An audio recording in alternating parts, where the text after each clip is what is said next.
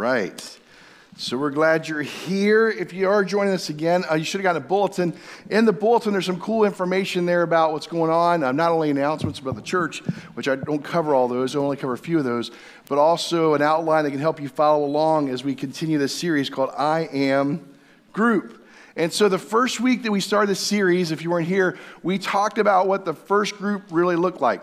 That the church, just in case you're curious, because we all grew up with different church backgrounds, right? Some of us grew up Pentecostal, some Catholic, some Episcopal, some whatever, right? Some of you have some level of a church background. It gets confused about what the church really is. And what we talked about is that the church is really a gathering, that's what the actual word means in the original language, around a confession of who Jesus is. That's it. That's the church. And wherever you have that people are genuine about a confession that Jesus is the Messiah, he's the anointed one, right? He's the Christ, that's what it said in the New Testament, that around that you have the church. Now, if you want to know more about the church and how the church works, on March 13th, and that we'll have that in the announcements later, we'll do a class called Gathering with Grace. We also do that class online, on demand, whenever you want it. And so that class talks about what does it mean to be a part of the church. You can send me an email. You can also do a Connect card, and that's one of the ways that we'll know that you're interested in that class. Now, with that, we also said if you really want to be a part of a New Testament church, the church you see in the Bible, it's incredibly important you're in a group. We call those growth groups. Some people call them Sunday schools. They've been called, small groups. They've been called, there's all kinds of names people have given to these. But the reality is in the first church, they gathered in smaller groups. In fact, I would argue that that's the primary way that the first church gathered. It wasn't in large groups, it was in small groups. And they gathered home to home generally. Now, what I want to tell you and share with you is at the beginning of the year, we had about 80 people that were connected to a growth group. After the growth group fair last week, there's now 103 people connected to a growth group. So give yourself a hand for those who jumped in. You also launched some new groups, which are pretty impressive. One of them being an online group, which I heard went well. And I heard there's some hooty people, right? Some people are hoots in the group. And that you guys had a good time. True? True that. Okay. So a lot of cool things are happening. What I want you to know is through this whole series, it's never too late to get in a growth group or birth a group. We really want you to get connected in relationship because this is where faith is really lived out. If the only Christian message you hear is once a week coming to hear me or watching online, you are starving as a Christian. You need to be in intimate connection and fellowship with other people, sharing your life, praying for one another, talking about what God's doing. And so every week over there, we've created called the Connection Corner. There's a TV over there. Pastor Tony, who's over groups, will be there. He's doing audio today. He says he's got like 5 hats. I'm like, I know, I get it, bro. It's normal. But he'll be there and he'll help you launch a group or get connected to a group. So make sure you stop by there. So today, what I want to share with you about this series, I Am Group, is that this is, again, not my idea. It's not a modern church idea. It's not new. In fact, I would argue that groups and growth groups, the way we understand them, are older than Sunday school. Let me give you a lesson from Sunday school. Some of you that have grown up with Sunday school. Does anyone know what the inception of Sunday school was about? Sunday school was actually birthed in England. And here's how it came about. You need to hear this because it's connected to what happened in their group. The church was watching the Industrial Revolution happen. And as they watched the Industrial Revolution happen, they saw an injustice. The injustice the church began to see was they were taking younger children who were no longer allowed to complete school, and they were putting them to work in the factories there in England during the Industrial Revolution. The church saw this and said, that's not right. And they began to use the Bible as their primary source to teach children how to read and how to be educated. And as the church began to engage with this issue in their culture, something that you and I now call Sunday school was birthed. And it was actually, its original purpose was to engage with kids who were not getting educated because the system was failing them. Groups go back all the way to the beginning of the church.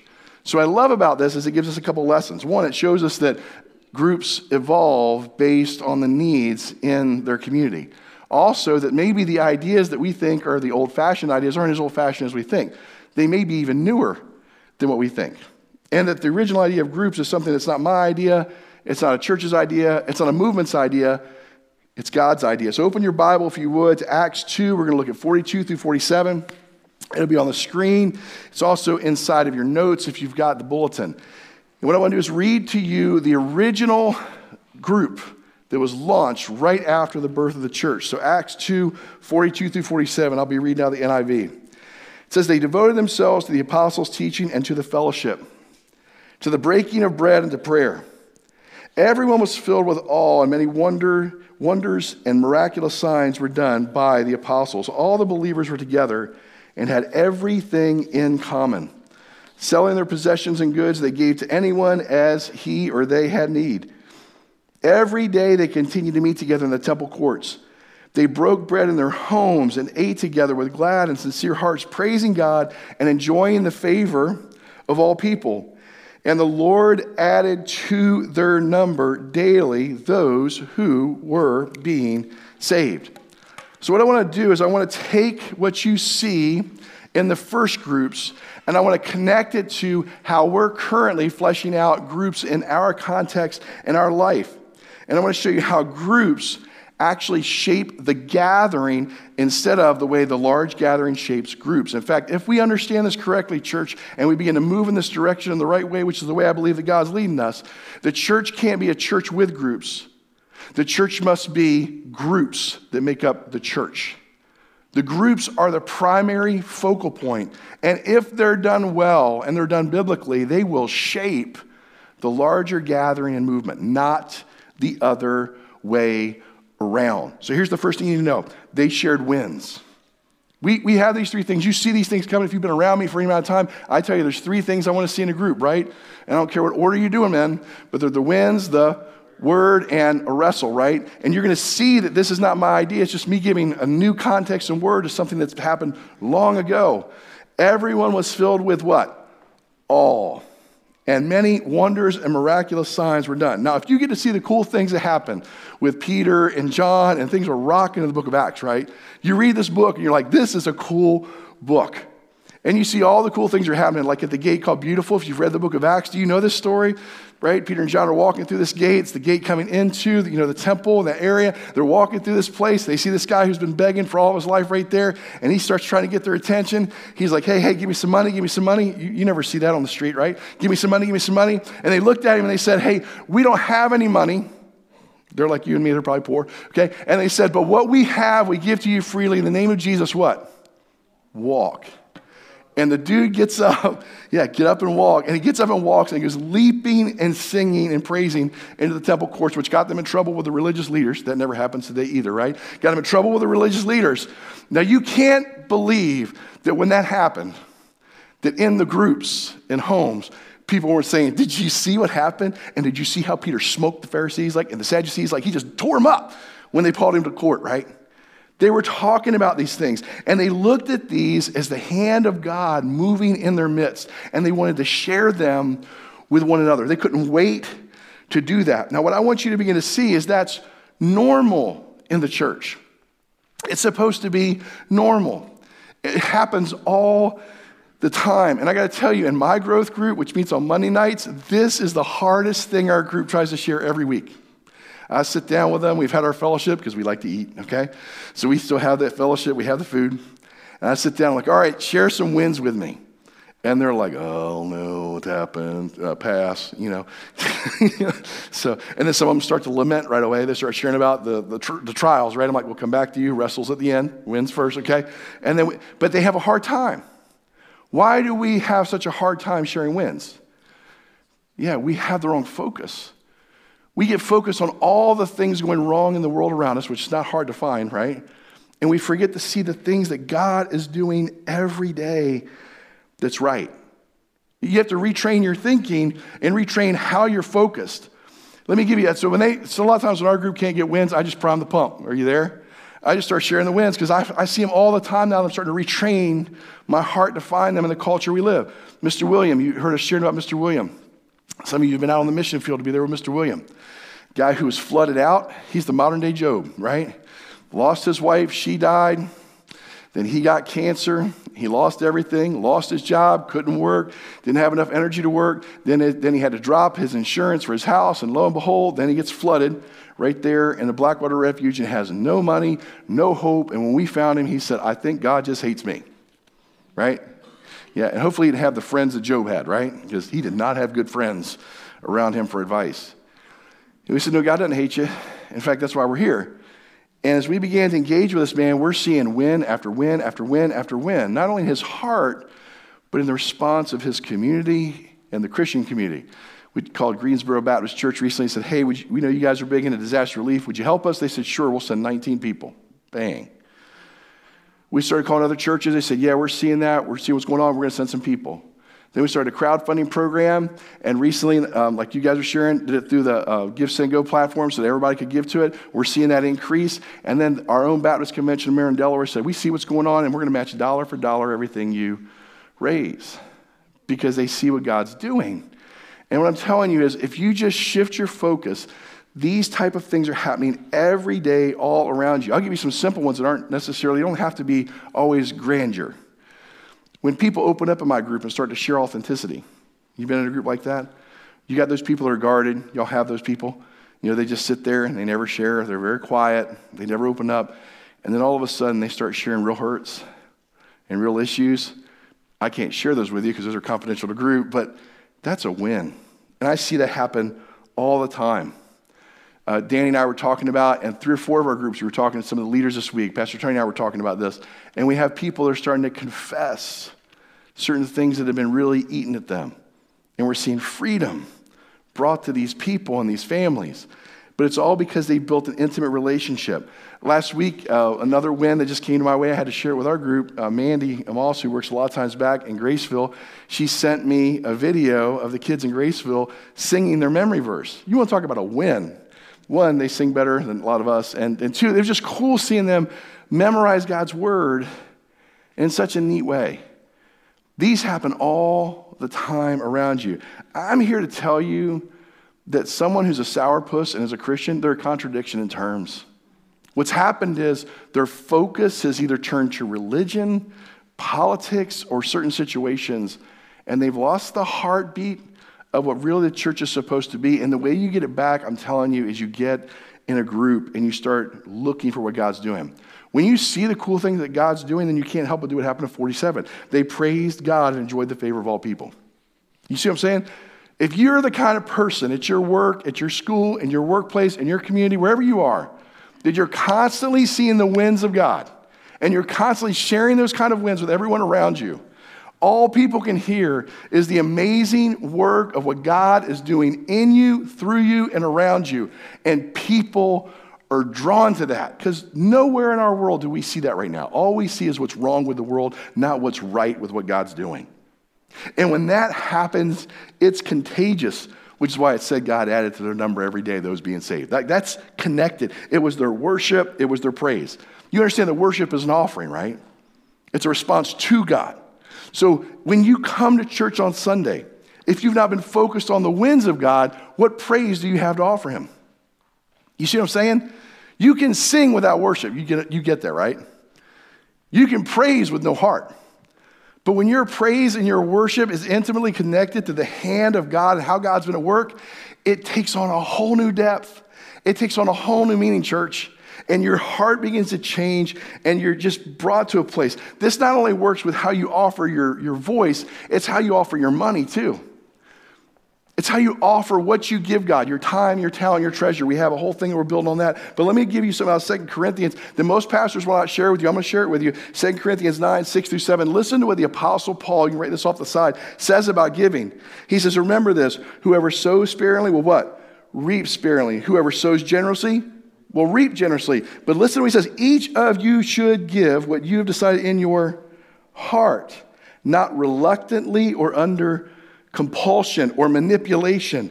For God loves a cheerful giver. In the original language, the word means hilarious giver. Yeah, like laughing your head off kind of giving. How could someone give in such a way?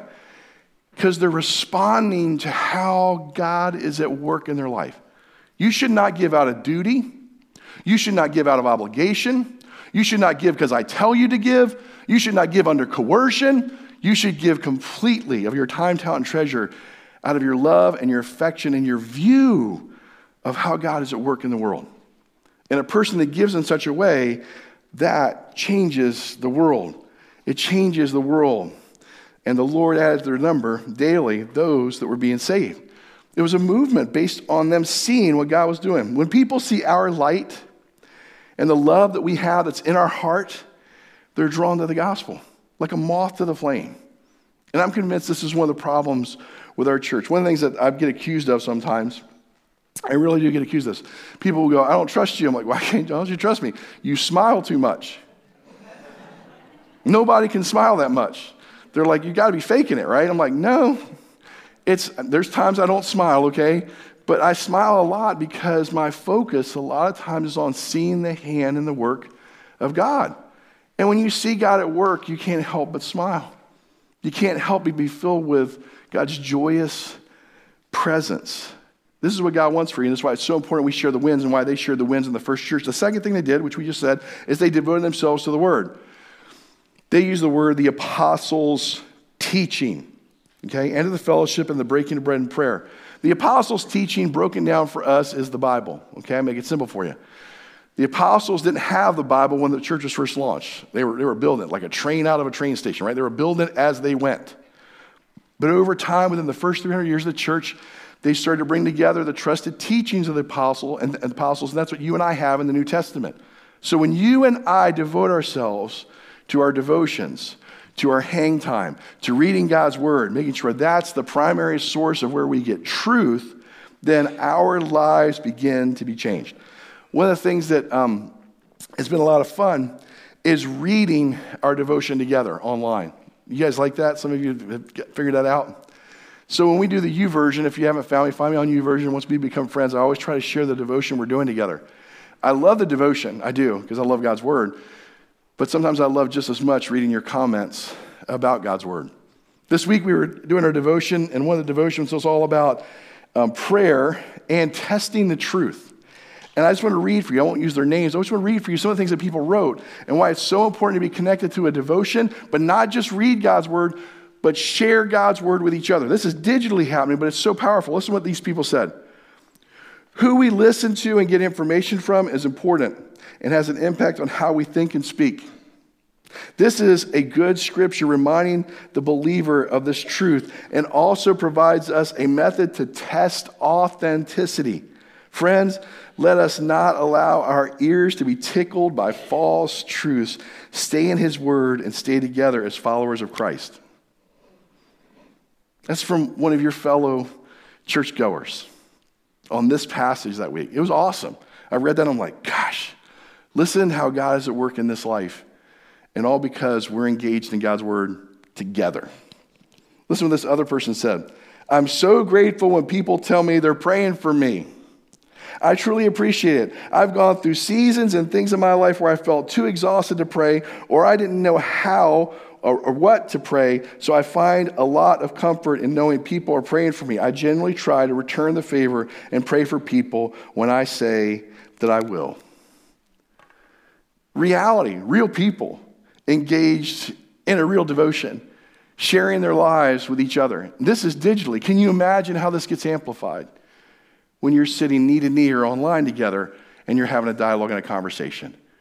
His word was always meant to be shared with each other and shared with the community around us. It was never meant to be hoarded, and that's why they devoted themselves to the apostles' teaching the scriptures. The scriptures should encourage us, challenge us, scare us, right? And be shared amongst us. They ought to shape everything in our life. That's why it's so important that we do this together. One of the things that we do is we know that the scriptures can be intimidating to people, right? They can be hard for them, right? Do you need help in understanding how to read the Bible? I get it. A lot of people do. That's why we have a class called Growing with Grace. The class is not about taking a class. In that class, you learn how to read God's word. My wife told me, she said, I grew up in church all my life, and no one ever showed me how. I'm like, isn't that a sin for every pastor I've ever known? And I even feel the conviction myself. All those years I've been a pastor and never took the time to write something down as simple as what we've done to show people how to read God's word. We want you to be able to read it. We want you to hear directly from God. So that's what we do in that class. It's February 27th. That one's in your notes. You can sign up. And it's a short class that teaches you how to read God's word and how to engage in it. So in groups, we want you to be able to share the winds of God. We want you to be able to share God's word. And then finally, we want you to wrestle with life. And that's what I see in the first church. They wrestled with and through life together. They wrestled with and through life together. 1144, all the believers were together. They had everything in common. Y'all know what that means, right? Because it gives you, they sold all their possessions and goods. In other words, no one in that gathering ever had a need. The church made sure that it was met, and that was because they understood them, they had a relationship with them. Selling their possessions and goods, they gave to anyone that had need. You know, as the church grows, and the church does grow, whether the church grows through planting or the church grows in one location, it gets to a point where you realize something. You realize whether you like it or not, the pastor can't do it. It's very humbling. Danny can tell you, Tony could tell you. You know, pastors generally, I've not met many pastors that don't have a heart for people. If they don't usually last very long in the ministry. We have a heart for people. But what you begin to understand is you can't minister to everyone. It's just not physically possible. And the church knew this, and as they began to wrestle with and share their life within groups, they realized that the pastors were there to teach them and to advise them and to equip them, but they were supposed to be the ones that were ministering one to the other through the difficult aspects of life. That's so necessary. What we do as a church, you may not be aware of this, but our deacons are set aside. So we have deacons in our church that are set aside to look out for the most disadvantaged people in our gathering. Whether it's through a life circumstance or they're widowed or there's a certain unique situation. We've set our deacons aside for those unique roles, deacons and deaconesses. But what we tell our deacons and our church is our primary goal is to get every single person in a growth group. Because I know if they're in a growth group, they're in a lifeboat. They're in a place that they can communicate and talk and share their life together. And then the growth group leaders can share back with us and say, there's a serious situation. Pastor, you need to get involved in that. And when we hear that, we're like, okay, we can do that. But there's no way to touch the life of every single person. But we can touch the lives primarily of our growth group leaders and our deacons and our leaders. And that's our role, so that you can grow and be the people that God wants you to be. And we've tweaked this over time. And I can tell you it's hard. As a pastor, you find more times than not you feel like you failed. I know that people will encourage you, but if you've got a heart for people, you always feel this way. And that's why I'm so grateful for our deacons and so grateful for our growth group leaders, because you are the front line of how God really does love people.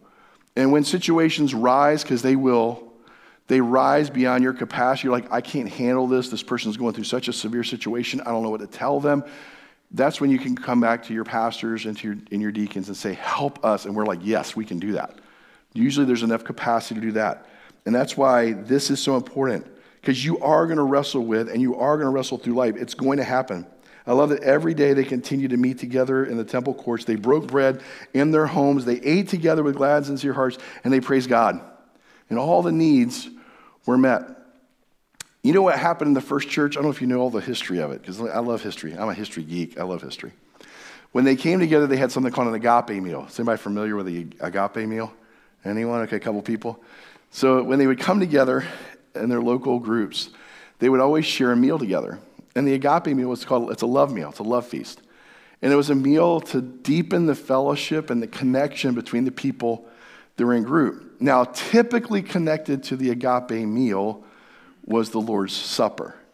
So whenever they would gather and have their regular meal, they would also take time to share the bread and share the wine, or juice if you're Baptist, okay? But the reality is they did this often. And the reason they did it was it deepened their fellowship. One of the things that they did when they did this that was common as they wrestled through life was the early church had the capacity to confess. Somehow we've lost that in the church. We're terrified to confess. How will people judge me? What will people think of me? Will it damage a specific relationship? Will someone distance themselves from me if I have the guts to confess something? I believe as we were planning today's message and we were looking at all these facets, the wins, which are very important, God's word, which is central, we were thinking and feeling, our pastors, that this specific area is the greatest struggle of our church today. Not just in America, but grace. Confession. When's the last time you or I confessed something that was deep and hurtful, that needed to be confessed before we could actually approach the table of God? That's what 1 Corinthians says. We're going to read that in a second together. But it says, before you come to the Lord's table, you ought to examine yourself, right? To look inward. So here I'm going to do something for you, and I'm hoping that you won't misuse it. I'm hoping you won't think less of me for this, but I'm going to confess something to you publicly that has not been confessed. Now, so you know I've already confessed it with close confided friends, but only within the last 2 weeks. So 50 is a hard age, is it not? How many of you have hit the magic age of 50? Okay. Stop telling me welcome to the club, by the way. Stop telling me welcome to the club. Okay, I have not got the ARP card. I'm not sure I will yet, okay? So 50 is hard enough, but what you don't know is I grew up, some of you know this, being raised by a single mother and a brother who was 9, almost 10 years older than I was, who when my dad left, he left the family when I was 14, my brother stayed. And I didn't know it. When you're 14, you don't know this. But as I got older, I realized my brother became my dad. Like he stepped in a way that my dad didn't when I needed a father figure there. And what you may or may not know is my brother died of a rare cancer at the age of 47.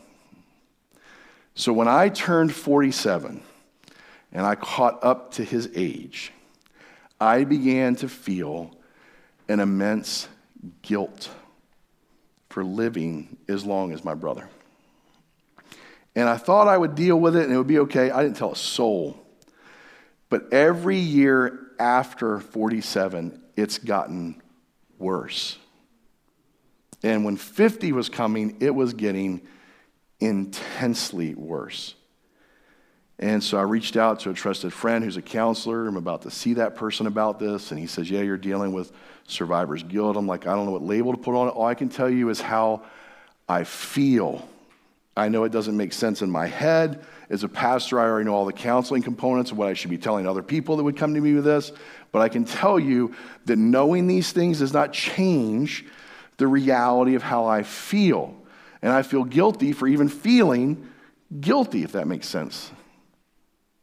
And so I began to grab a couple close friends, and I began to say, this is what's going on. And your brother Danny, Pastor Danny, and I sat down. We were two of the people that talked about this. And he reminded me of a recovery principle that you should know that's a church principle, which is this: you're only as sick as your secrets.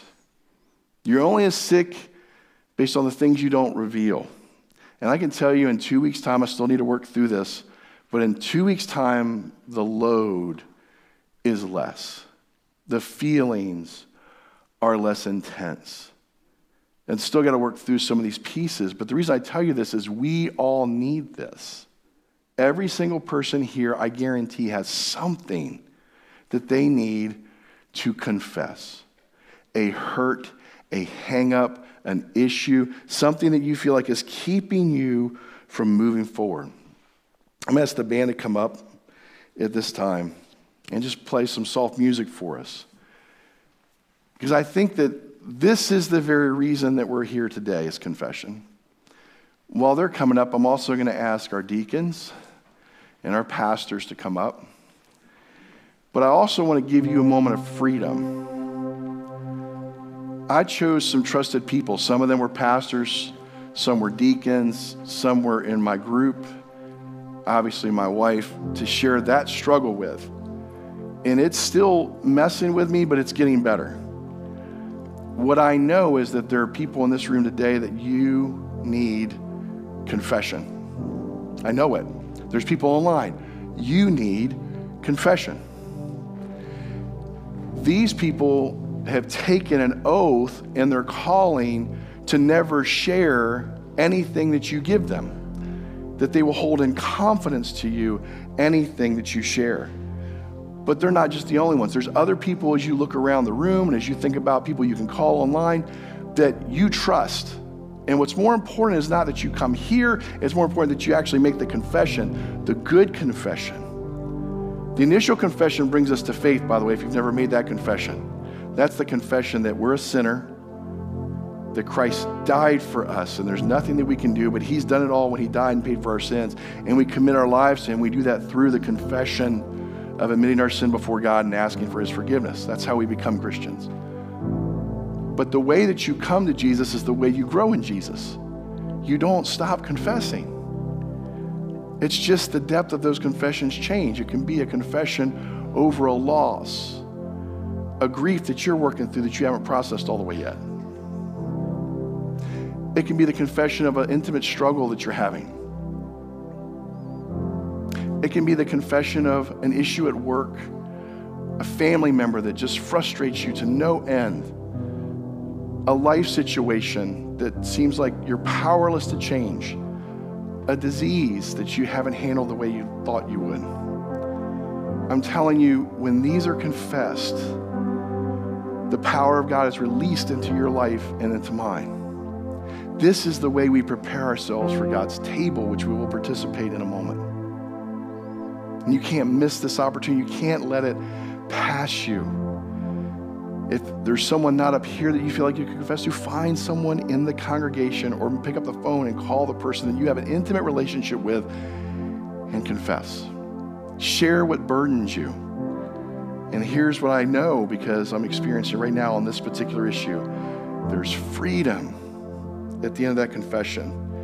And it's what the early church was supposed to do. So what I'm asking you to do today is confess what you're wrestling with and then be refreshed at his table.